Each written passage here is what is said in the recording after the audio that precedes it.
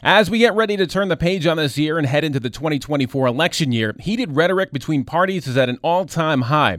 In response, several groups are working to bring people together from all sides, not necessarily to change anyone's mind on the issues, but to at least get them to have a civil conversation about it. More on that now from Aaron Zitner, reporter and editor at the Wall Street Journal. Aaron, it sounds like a great idea in theory. How did this come about? Well, there are tens and tens of thousands of Americans who are participating in these efforts by various groups to bring the two parties together. There's just a big group in this country that calls itself the exhausted majority. They're just tired of politics, tired of the coarseness, and they think that partisan animosity has gotten so bad that it's a grave danger to this country, that we can't come together to solve the big problems that we have to solve. So there's an appetite for this kind of thing. And organically, a number of groups created themselves, a lot of them after the 2016 election. They have names like Braver Angels, Listen First, More in Common.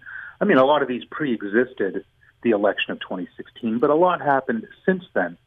And, you know, this is a very big task they have because partisan animosity and the anger in politics is just so formidable that they've got, you know, a tough road in trying to convince a country of 300 million to tone it down and find ways to come together. Right. And some of these groups are seeing a lot of support from donors who also think that politics has gotten too nasty. Talk about that a little. Well, that's right. I mean, you know, it might be true or it might be cynical to say that the forces of incivility, they're like the waves pounding on the beach every day. I mean, partisan news media, social media, coarse rhetoric from people at the very top of each political party is out there every day, and these groups could feel like grains of sand on the beach being pounded by just the kind of overall tone and tenor of politics.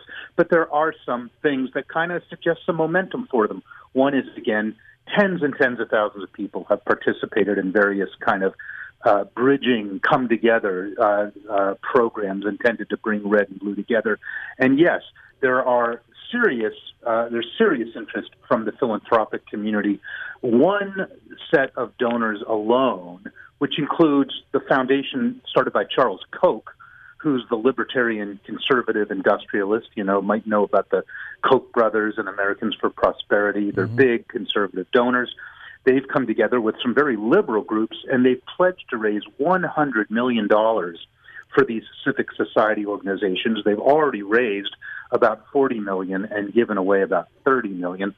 And the other elements that suggest some momentum here are there's a big uptick in interest among academic researchers, social scientists who are out there testing different advertising messages, different online interactive techniques, and different kind of rules for in-person conversations to kind of come up with some metrics and guidelines on what works best in lowering partisan hostility and how best to kind of do the marriage counseling of bringing red and blue together.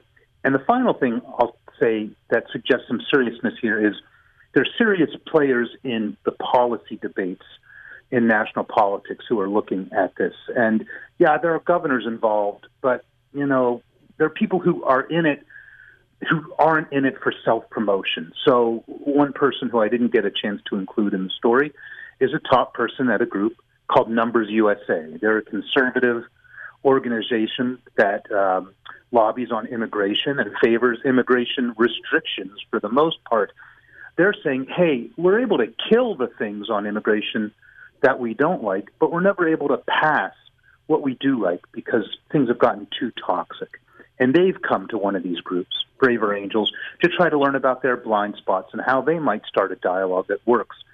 In my story, I talk about Dr. Francis Collins. He was head of the National Institutes of Health during the COVID crisis and until recently was the acting science advisor to President Biden. In his personal capacity, he said, look, I just don't understand. We invented a vaccine. We set out to save millions of lives during COVID, and a lot of the country rejected it. I personally have a blind spot. I need to figure out how to communicate science better, and he came to Braver Angels. So there's signs that real people and real money and many Americans are getting engaged here. So I can guess what they are, but what are some of the biggest challenges to this movement succeeding? Well, there are a few. One, again, is just the relentlessness and coarseness of our dialogue. And a lot of that, I think, has to do with the power that's underappreciated in politics, the power of group identity. So many Americans are now kind of just built into their identity that they're a Democrat or a Republican or a Trump supporter or a Democratic supporter. And once you identify with a group, it's easier to demonize the other party and the other group. Makes sense. Thanks, Aaron. Aaron Zitner, reporter and editor at the Wall Street Journal based in Washington, D.C.